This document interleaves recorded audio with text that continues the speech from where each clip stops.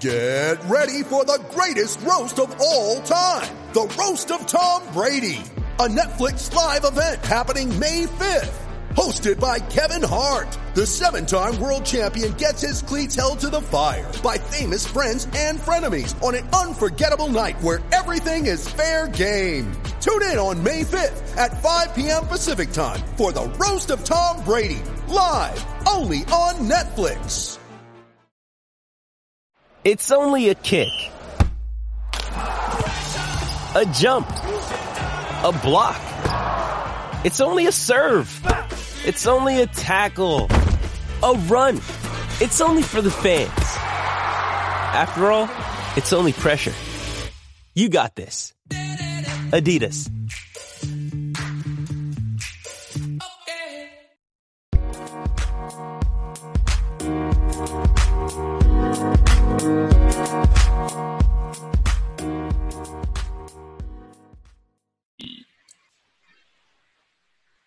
And we are live with the Standing Room Spartans podcast. Your host, Kevin Parker, your co-host, Scott Martin, here on a Wednesday morning. We are recording this on a Wednesday morning, so your information is live and up to date.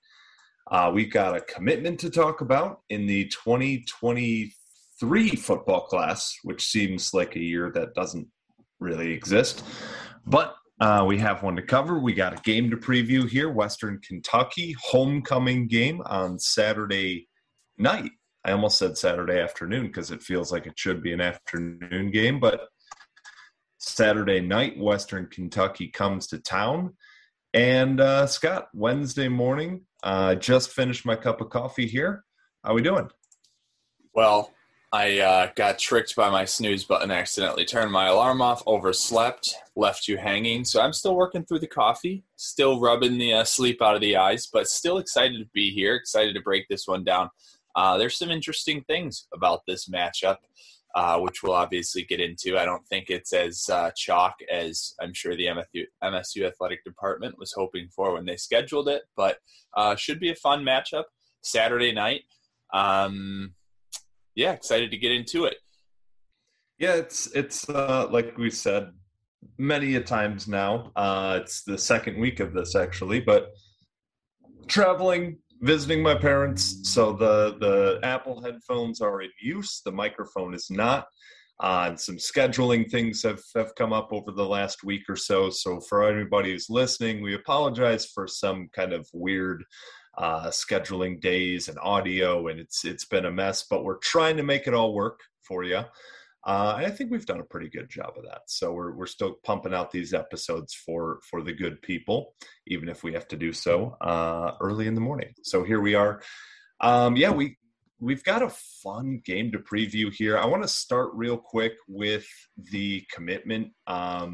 Brennan Parachek, tight end, class of 2023, the first commitment of the 2023 class.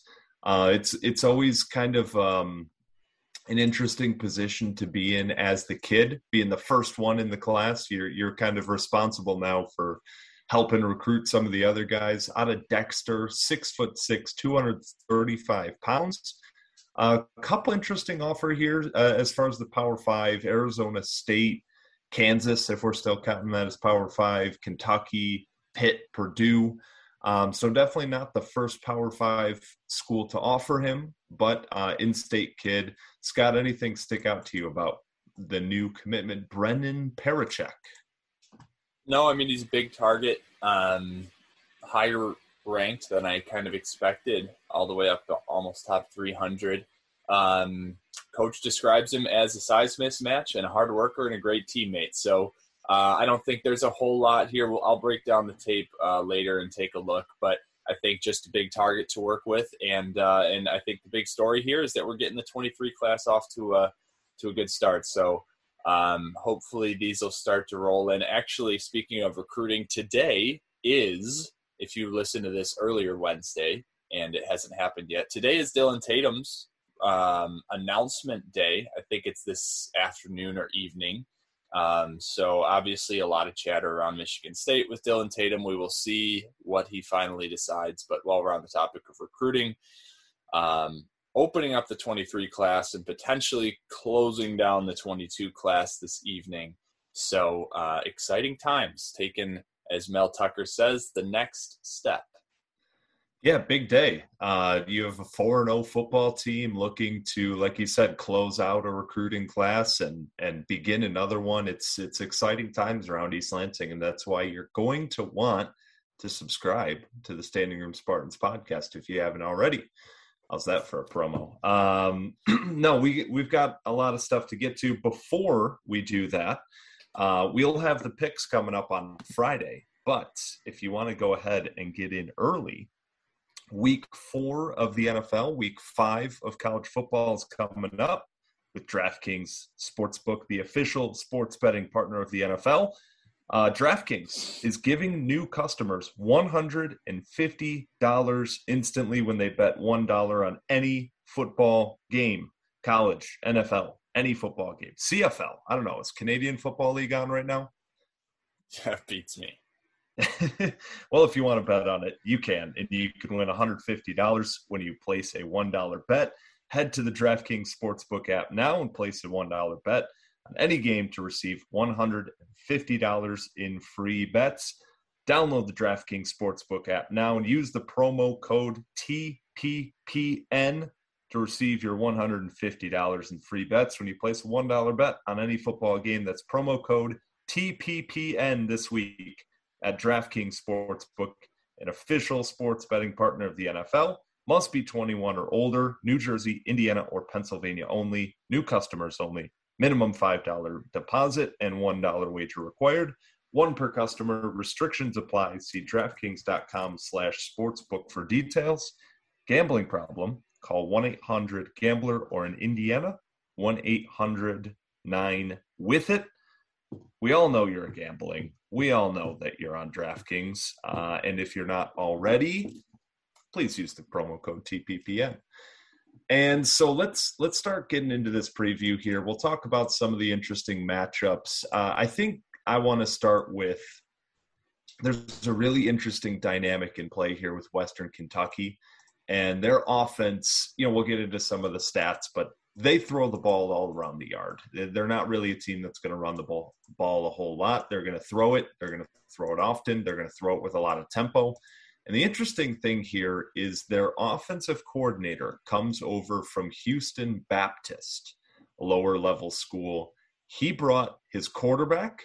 He brought his top 2 receivers with him. So their quarterback here, Bailey Zappi, he is a transfer from Houston Baptist, but he came over with the offensive coordinator. So while there's a lot of transfers on this team, their quarterback, a couple of their top receivers have been playing together for a long time. Bailey Zappi has started 39 college football games to this point, most of them at a lower level, but he has a lot of experience running this system. He's run it basically his whole career. His top receiver, Jareth Stearns, who's leading the team in receptions, yards, and touchdowns this year, he came over from Houston Baptist as well. These two have been starting games together since 2018.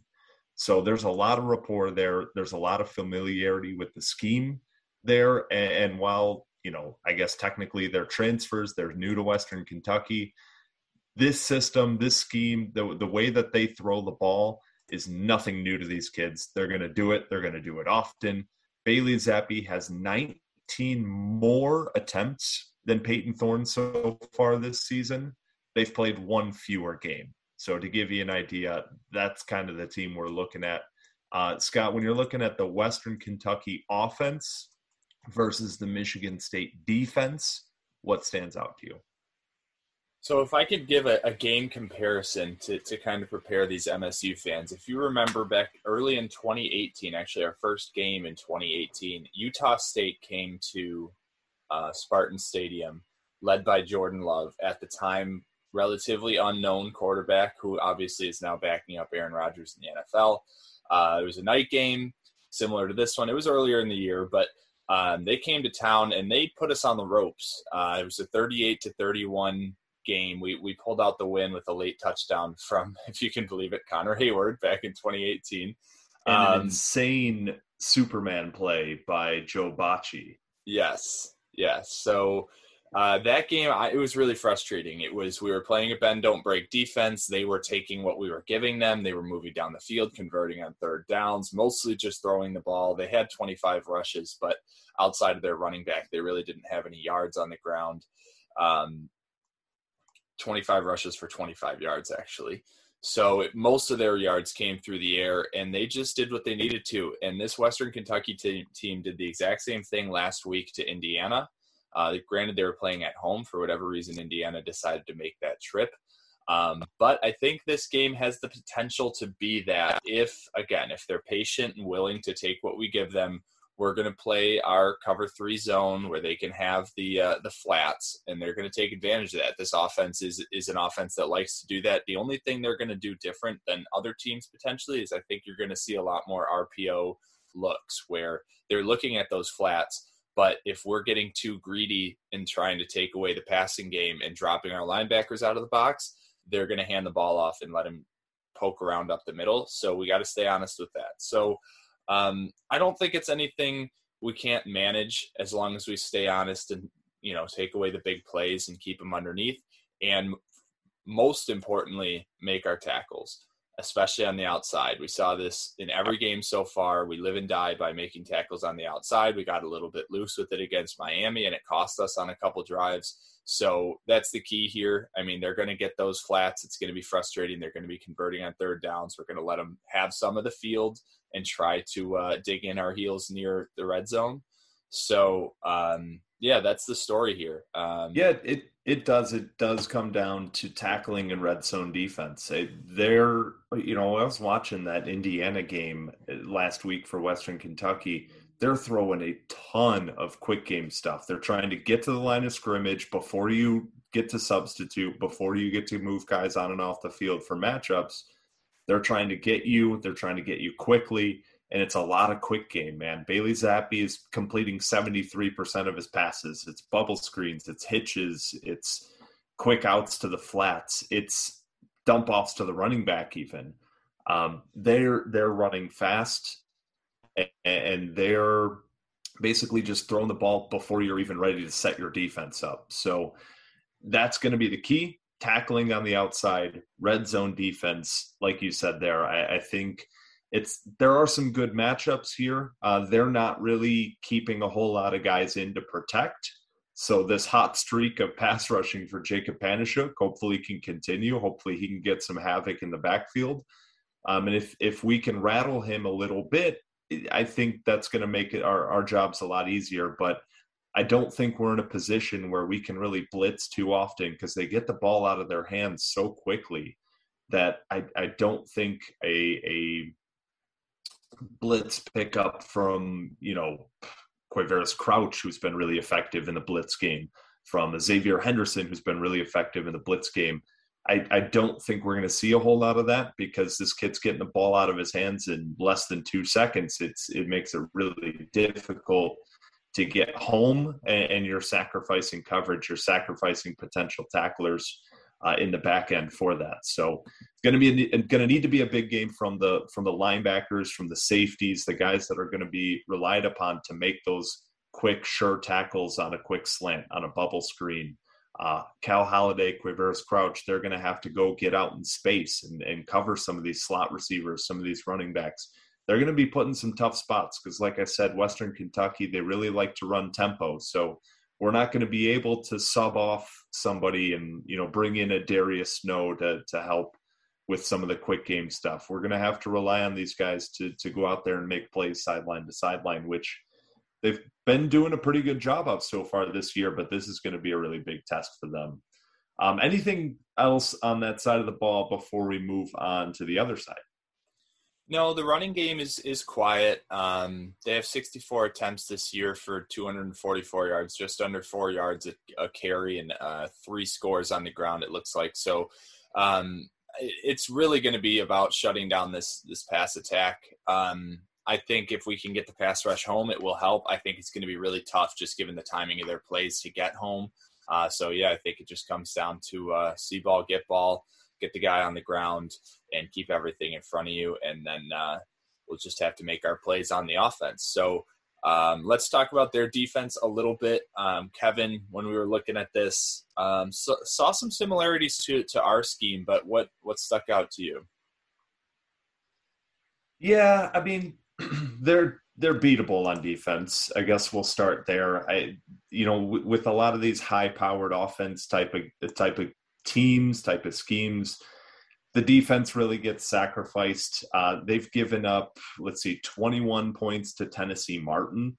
They gave up 35 to Army, or 38 to Army, excuse me, and 33 to Indiana. So they're giving up a bunch of points against teams who don't typically light up the scoreboard. Now, Army runs that triple option. It's really hard to defend if you're not used to it, if you haven't seen it before. And that's a scheme that's obviously nothing like what we're going to be running. So we'll kind of focus on what Indiana did to them because, Tennessee Martin, they're a much lower level team. Indiana runs a relatively similar offense to us. So I think Indiana's the best comparison. And, Stephen Carr was Indiana's running back. He was able to get a lot of what he wanted on the ground. There was a lot of poor tackling from Western Kentucky in that game. But they're going to, Indiana spreads it out a little bit, same as us. They're not bringing in two tight ends and a fullback too often. So Western Kentucky was lining up in the nickel most of the game from what I saw. So they're going to spread it out on defense, and they're going to try to play some matchups. And if we're able to run the ball and able to pound the rock with Kenneth Walker with, one tight end in there and three wide receivers, I think if our offensive line can win their matchups, I think that's going to be something we can exploit. I think we're going to be able to get yards on the ground whenever. Yeah, I mean, every team now is going to be keying on our run game, I think, after the start that Kenneth Walker had, and especially after Peyton Thorne didn't look particularly sharp last week. They're probably going to want to force him to throw the ball and beat them into some tighter windows. So, I mentioned their scheme looks kind of similar to ours. They run a lot of nickel. Actually a surprising amount of dime defense as well in normal sets. Granted, Indiana probably likes to throw the ball a little bit more than us, so that may be something that played into that game plan. But in any case, a lot of cover three, zone, and a lot of the same thing we're going to do where they're going to give up a lot of the underneath stuff. So I think it'll be a game where you see Peyton Thorne getting the ball out. He's going to have to hit those crossers to Naylor. He's going to have to hit Reed on slants. He's going to have to hit Connor Hayward in the flats and just let them kind of do their thing. And if the shaky tackling continues from Western Kentucky, I think we should get some good gashes out of that. But I don't expect with that cover three zone to get a whole lot over the top. I'm sure we'll attack the seams a little bit with guys like Naylor out of the slot. But, it'll be an interesting matchup. And if we can get the ground game running, I don't think the offense struggles too much in this one. Yeah, the thing that stood out for me is you look at Indiana. I mean, Michael Penix had 373 yards, Stephen Carr over 100 yards rushing. It really seemed like they were kind of able to do whatever they wanted to do. They just got stalled up in the red zone a couple times, and their kicker had to bail them out. He had 4 field goals on the night and really was the difference in a 2-point ball game. So need to convert in the red zone. Don't really want to put Matt Coughlin into that situation where he has to bail us out time and time again. And we're settling for field goals instead of touchdowns.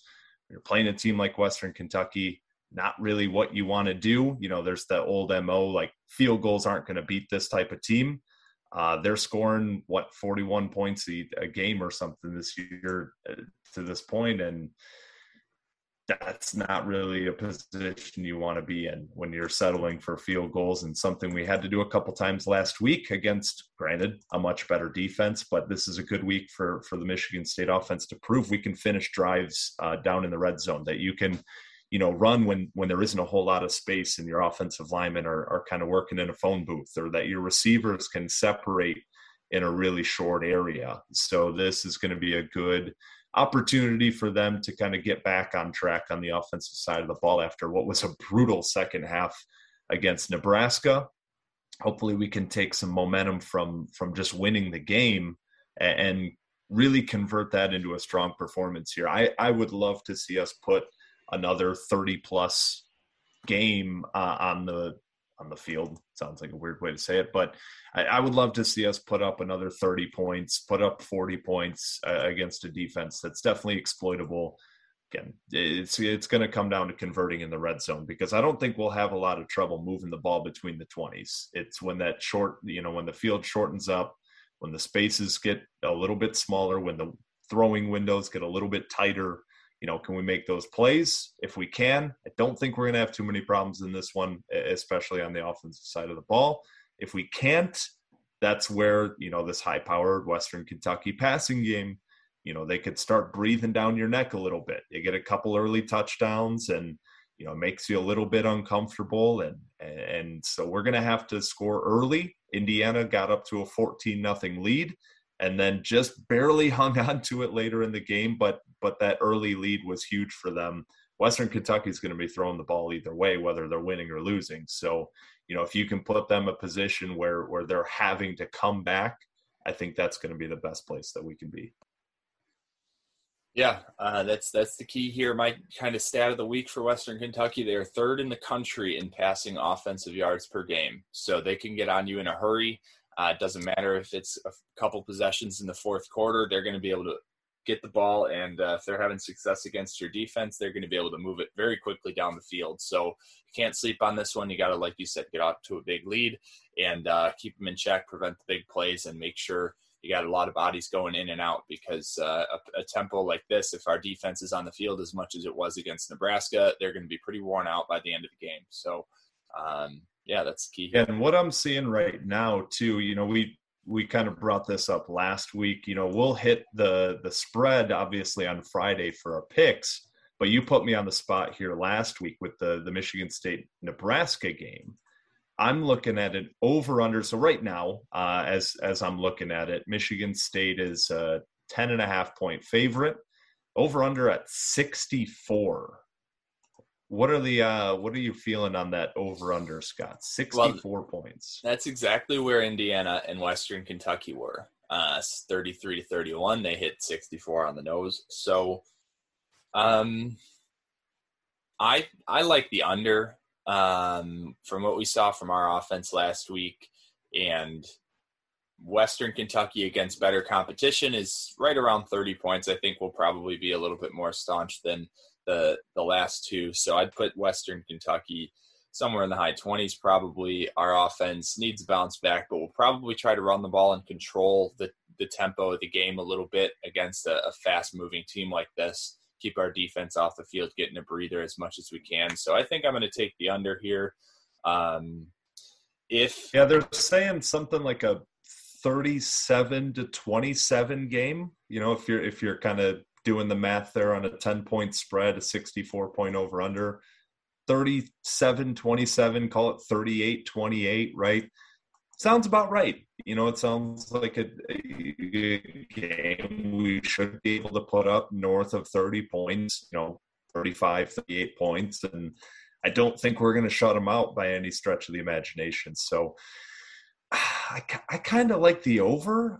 I kind of think Michigan State's offense is going to be able to get what they want, and they're going to be out on a mission to prove we can score in the red zone after last week. I don't think we're going to let the foot off the gas if we do get up early, knowing that they have the capability to put up 2-3 touchdowns in the span of a couple minutes if you let them.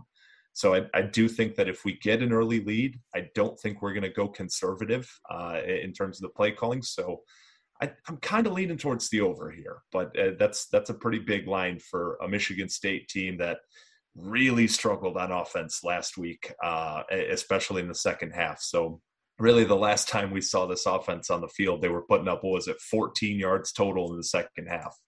So anytime I'm picking an over on a 64-point spread, that's a tough pill to swallow, but I think I'm leaning that way. I wouldn't bet it, but that would be my lean. Yeah, that's a tough one. But I think Peyton Thorne gets back on track. I think Kenneth Walker gets almost whatever he wants in this one, and that's where I would go. Matchup-wise, anything else really stick out to you before we call this one a day and let the people get back to their work day until our picks come on Friday? No, I'll just give, I guess, the key matchup on either side of the ball. So when we're on defense, the key is their passing attack against our secondary's ability to tackle. And on offense, it's our running game. They played a pretty loose box against Indiana. If we can take advantage of that, get the same looks, and get the running game back on track, get Kenneth Walker another big game, then I think it's going to be a good Saturday for us. Yep, so let's wrap it up there. Pretty tight episode, keeping disciplined here. Hopefully everybody enjoys the podcast. Like I said, I apologize for anything that's come up here with scheduling, with everything, with the audio, with traveling. It'll be back to normal very soon. You'll have one more episode, hopefully, to deal with of this, and then we'll be back to my microphone. We'll be back to our normal setup and normal schedule. So we really appreciate you guys sticking with us and supporting. Head over to Facebook. We have the Facebook group up and live. It's the Standing Room Spartans community page, I believe it's called. But if you go onto the Twitter, you can find that in a link. What else am I missing? Subscribe, rate, review, all that fun stuff. And we'll talk to you guys on Friday. Go Green. White. Take care, folks.